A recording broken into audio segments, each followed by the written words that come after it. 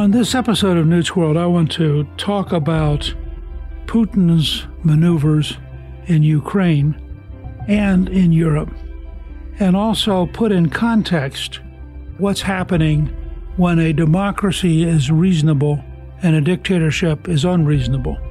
In that sense, I think what we're watching happen with Ukraine is remarkably like what happened between Adolf Hitler and Czechoslovakia in 1938. So I both want to put in context Putin's thinking about the situation in Ukraine and what he's trying to accomplish, and the frame of reference for how dictatorships outmaneuver democracies, although in the long run it's very dangerous because the democracies, once they feel that they have no choice, can be remarkably powerful in response.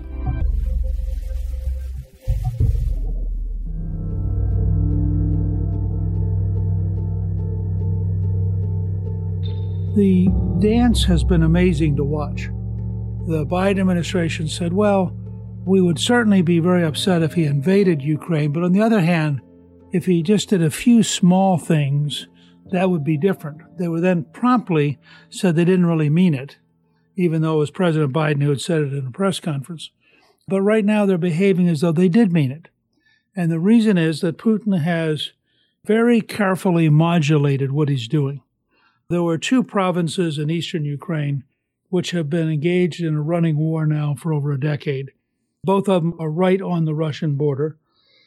Both of them were militarily supported by the Russians. Both of them have had constant skirmishing for over a decade.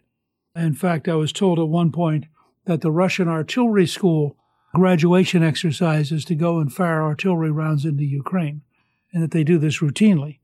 So in a sense, Putin picked the least provocative, aggressive action he could take. He simply recognized these two independent regions and then turned around and, by the way, occupied the regions he had recognized. Meanwhile, the Biden administration, which I think may avoid ever going to war because it'll surrender first and simply avoid ever confronting anything, the Biden administration, which had totally mishandled the Taliban, is now mishandling a dictatorship led by a KGB officer who had been trained to take on the West. And I think the starting point for understanding Putin is his own personal background. This is a man who was in the KGB. He was a colonel. He was serving in East Germany. He saw the United States as the main enemy. He has said publicly that he felt that the greatest disaster of the 20th century was the collapse of the Soviet Union. Now, somebody who tells you all that, if you study the KGB at all, you realize these are very, very tough people. They're very professional people. He saw NATO as the secondary enemy and the United States as the primary enemy. He's been very open about that for his entire career. And the result has been that we've been up against a very tough guy. Condi Rice, the former Secretary of State, former National Security Advisor, in a panel in 2014, talked about Putin. She said the following. We have a great power in Europe behaving badly. Vladimir Putin never accepted the outcome of the end of the Cold War. He has said that the collapse of the Soviet Union was the greatest tragedy of the 20th century. That's something when you consider that the Russians lost probably as many as 30 million people in World War II. It's quite a statement to say that was the greatest tragedy. I remember sitting with him at NATO in 2008 in his last talk to the NATO-Russia Council, and he said something that everybody sort of said, did we hear that right? He said, Ukraine is a made-up state, he said. And I can remember going to see Vladimir Putin, and in one of my last encounters with him, having him say, you know us, Condi. You know that Russia has only been great when it was ruled by strong men, like Alexander the Great, like Alexander II, like Peter the Great. And I remember thinking, and then is Vladimir the Great supposed to be in that line? But I was too polite to ask. I was Secretary of State. And I'm not sure he's delusional. I am sure he's not wholly rational. Because leaders of great countries don't go around fighting tigers bare-chested. He's a megalomaniac. And you have to deal with the 5% chance that he might in fact be delusional. And he is making up his own version of history, and I don't see anybody around him who's telling him, this is not, he's talking about Russia becoming self-sufficient and autarkic again. How long has it been since we've heard those words, Joseph Stalin? This is 8 years ago, 2014. But the fact is, nothing has changed much. Putin believes deeply that the Soviet Union can be recreated. He believes deeply that NATO can be driven out of Europe.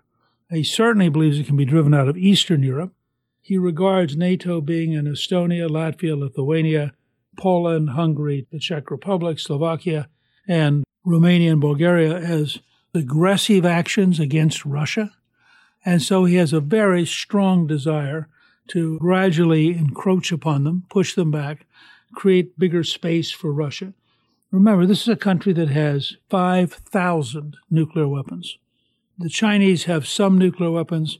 The Pakistanis, the Indians, the British, the French have some. The North Koreans and the Iranians are getting them.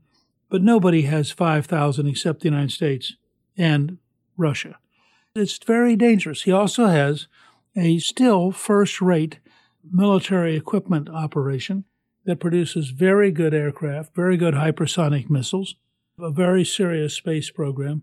And remember, with the current high price of oil, partly a function of President Biden's commitment to policies which cripple the American oil and gas industry, Putin is making about $1 billion a day. Russia, at least, is making $1 billion a day, much of which goes to the Russian government and enables Putin to sustain all of his adventures and rebuild his military and create genuine threats around the world. So our energy policy, while we talk about sanctioning Russia, the fact is our energy policy has made Putin much richer while also making the American people much poorer. It's truly a stupid policy and reminds me of Jimmy Carter's efforts in 1980 after the Soviets invaded Afghanistan. Carter decided that he would punish the Soviets by cutting off wheat exports. And what he did, of course, is he impoverished American wheat farmers while the Soviets simply went elsewhere in the world to buy wheat. And ultimately, Ronald Reagan repealed that because it was self-defeating. It was making us poorer and not hurting them at all. So I think that what you have here is Putin is looking at his daily bank account and thinking, as long as the Americans are stupid, I'm going to make a lot of money. And while I'm making a lot of money, I can afford to be an adventurer. Now, what we have to remember is that very clever dictators, when dealing with weak democracies, know that if you sort of nibble away, you don't do anything too rapidly, you don't do anything too big, but if you nibble at the right pace, the democracy can never quite mobilize. It can never quite take you seriously. This was the great lesson of the 1930s, which is why I think there are remarkable parallels between Chamberlain's weaknesses and Biden's weaknesses.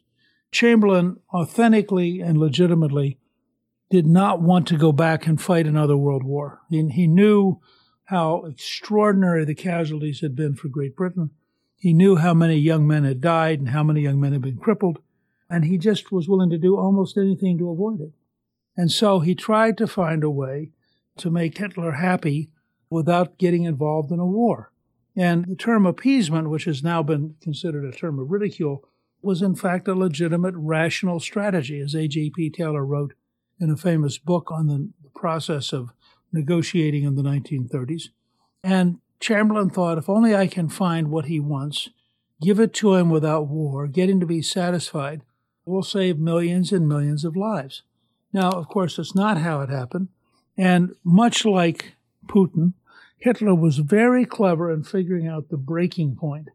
First of all, he took the Rhineland, which after all had been German, was demilitarized by the Versailles Treaty, but he occupied it.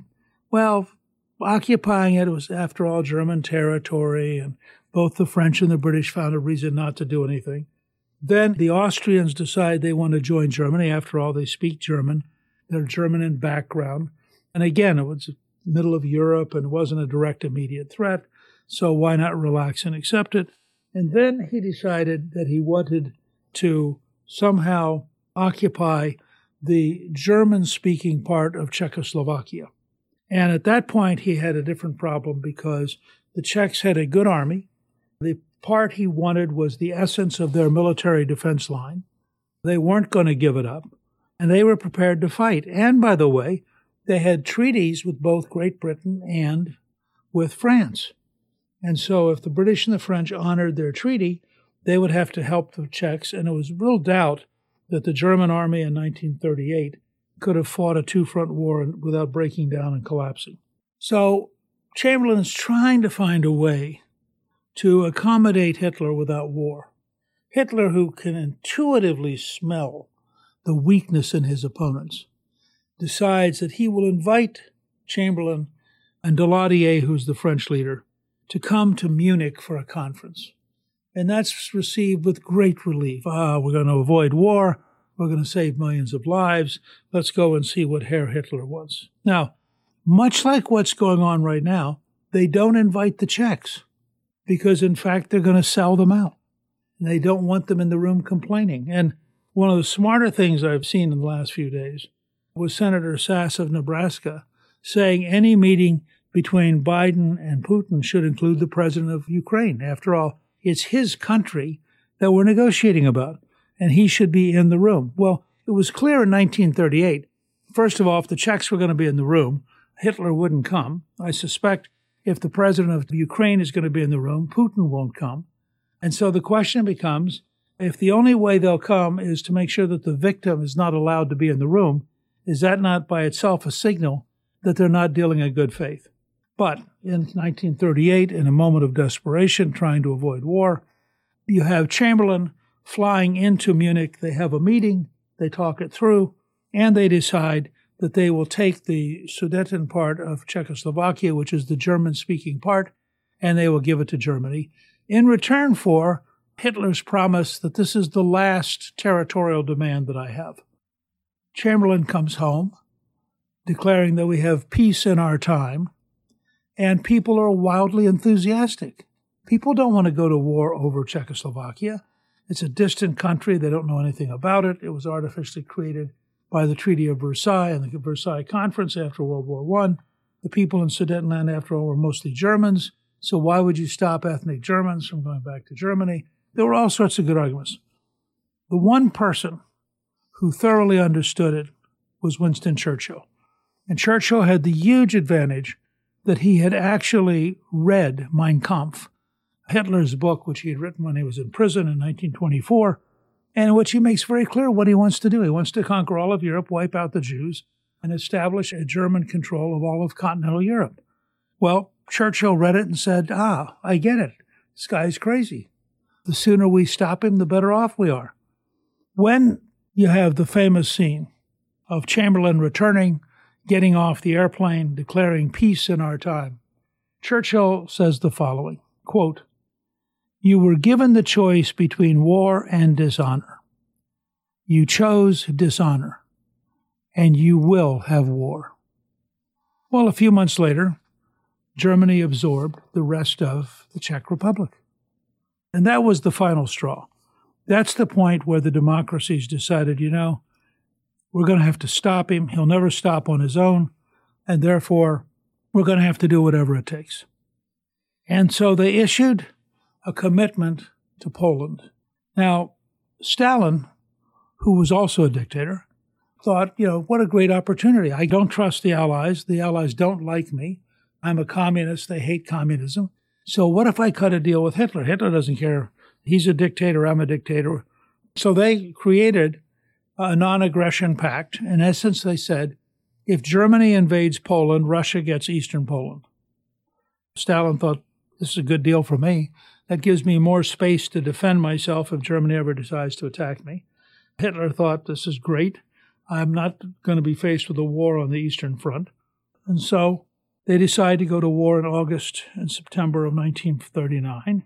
And at that point, people in Great Britain are fed up, and Chamberlain has no choice because his own party has finally said, look, you can't keep appeasing these guys.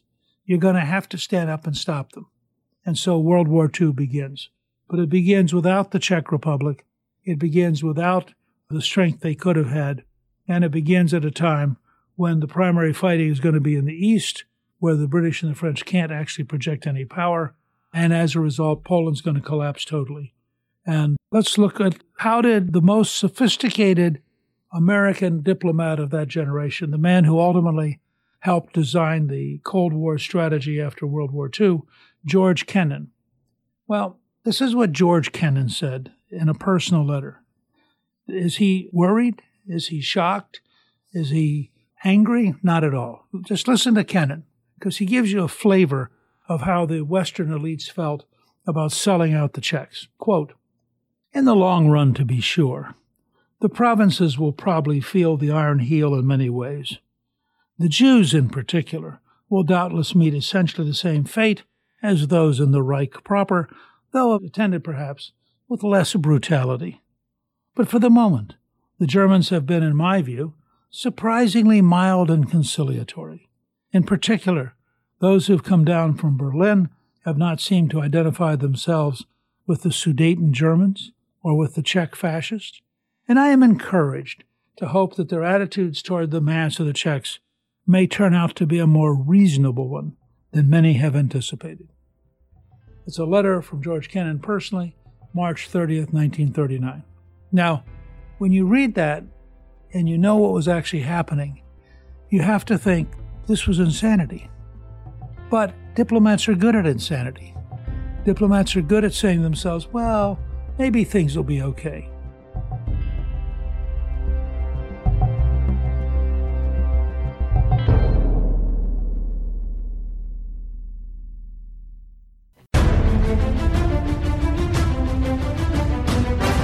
I've watched with total dismay as the Biden administration has sent every possible signal of weakness, withdrawing American diplomats from Kiev, explaining publicly that the Ukrainians will be defeated, having the chairman of the Joint Chiefs say that Russia can be in Kiev in 3 days, basically creating an economic blockade of Ukraine by creating such a lack of confidence that why would any rational business invest in Ukraine when the U.S. government thinks it's going to collapse?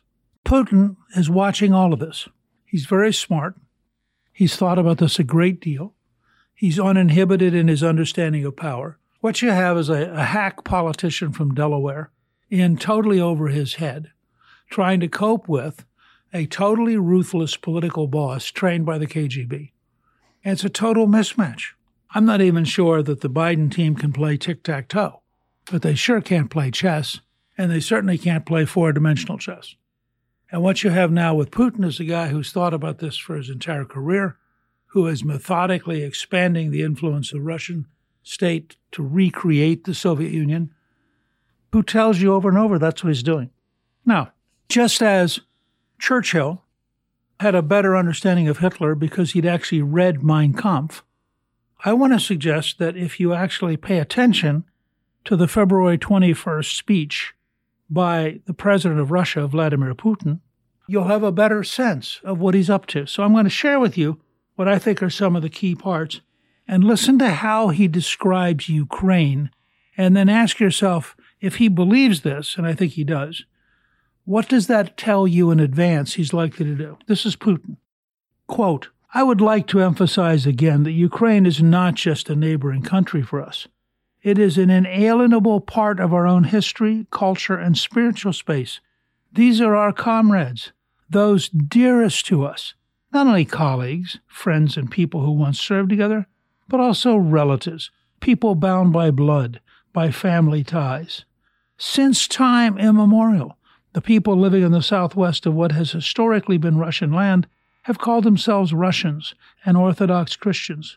This was the case before the 17th century, when a portion of this territory rejoined the Russian state, and after.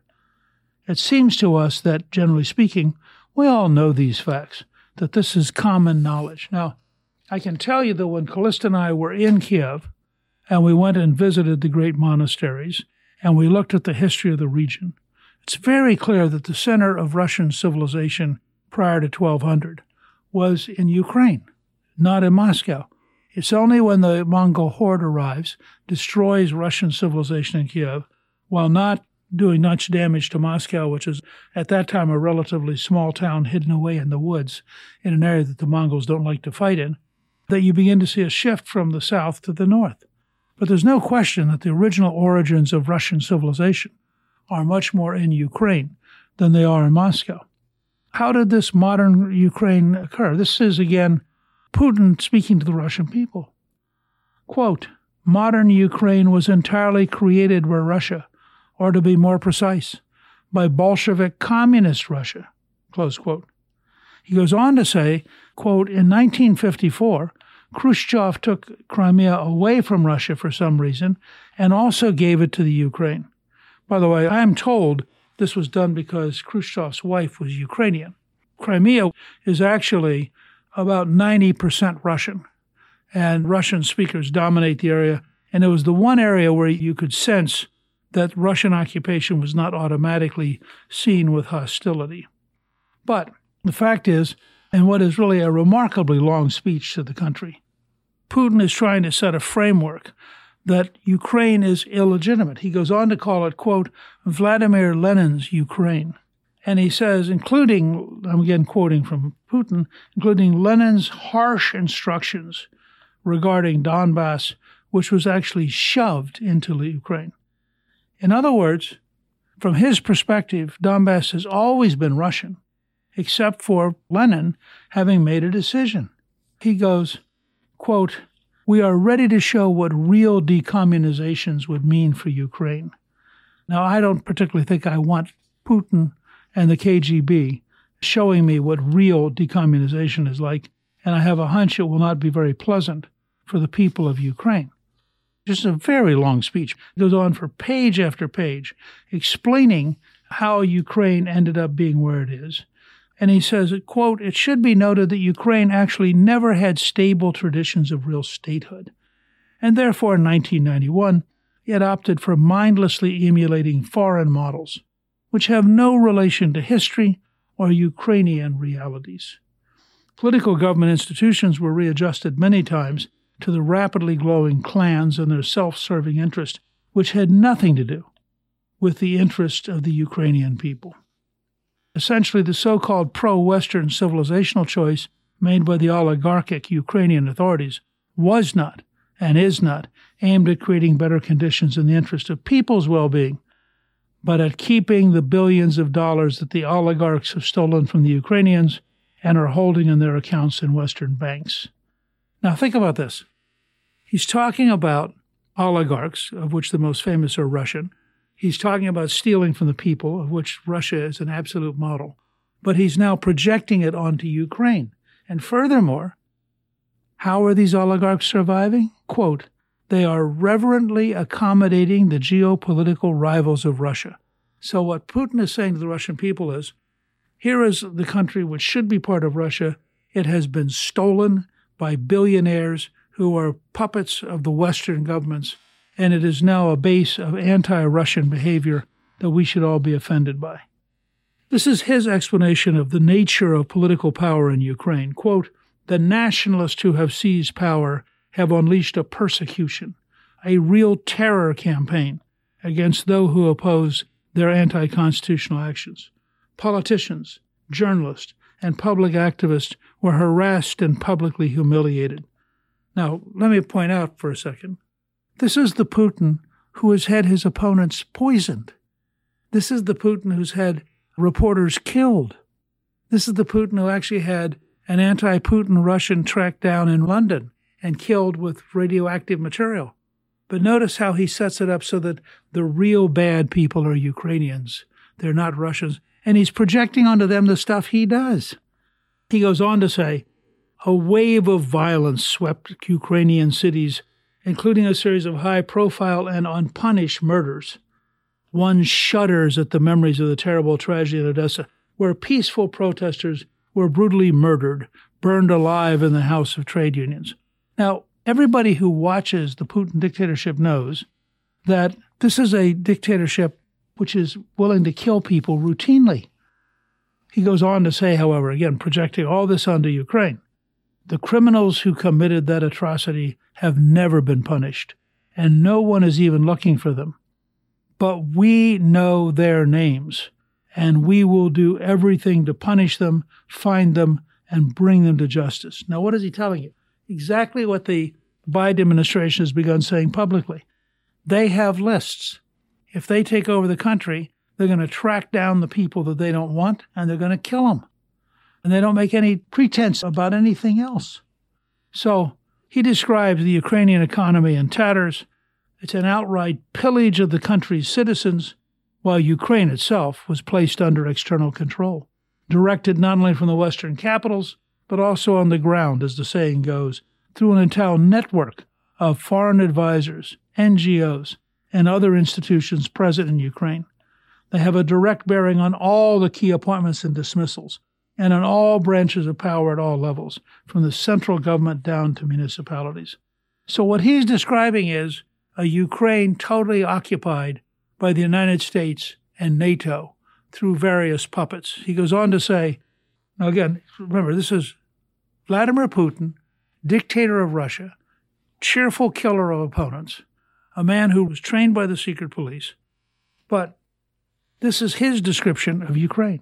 Quote, "There is no independent judiciary in Ukraine.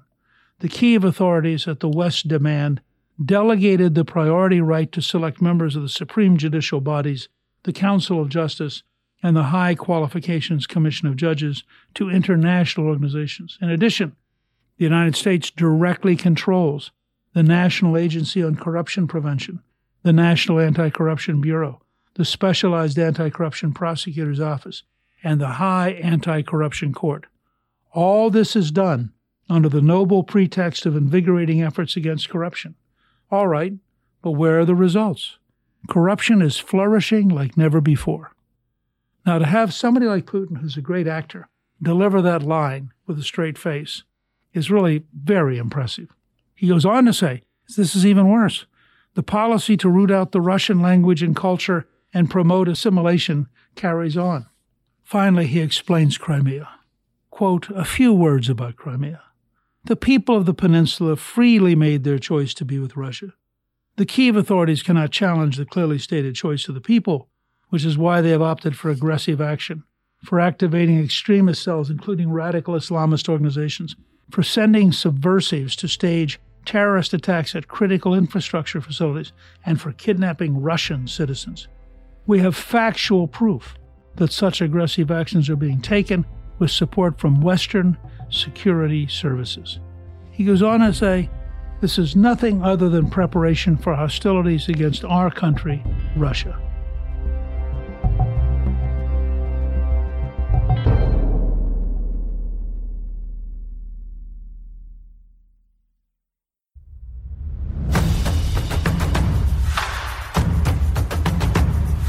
In other words, this entire very long speech to the Russian people basically makes the case, one, that Ukraine is really Russia, two, that the Westerners have taken over Ukraine against the people of Ukraine and are exploiting it economically and controlling it politically, and three, that it is a base for an attack against Russia.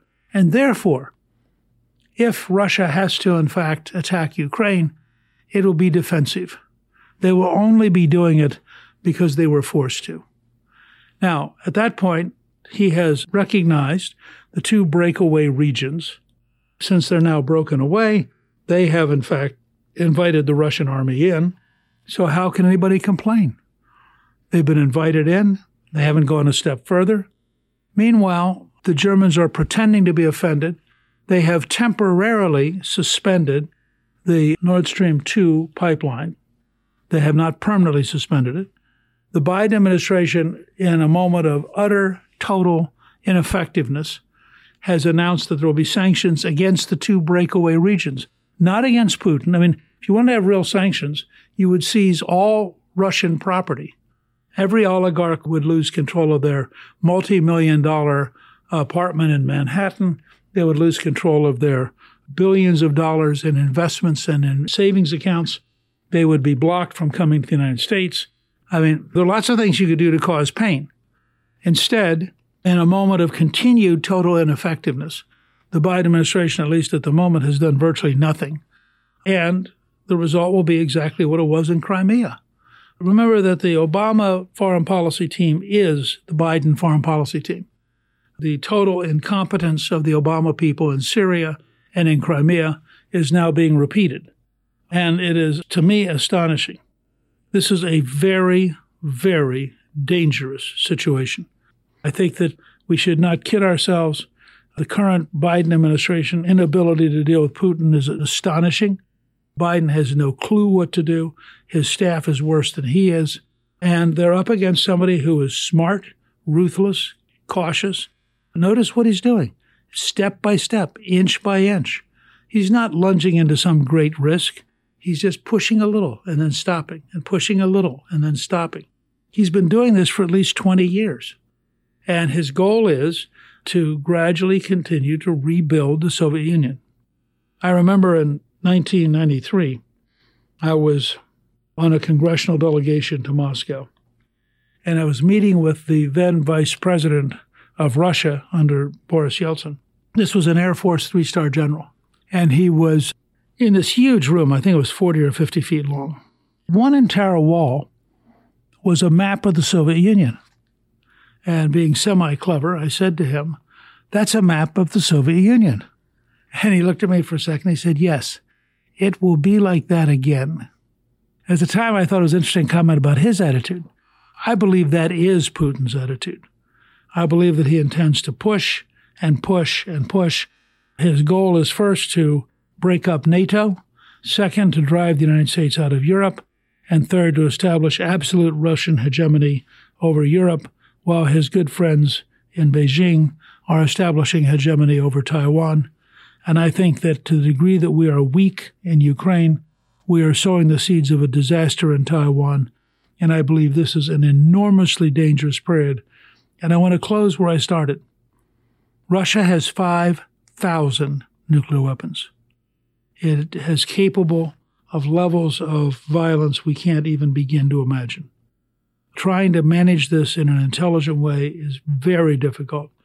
I think that under somebody like Ronald Reagan, you would have seen a significant buildup.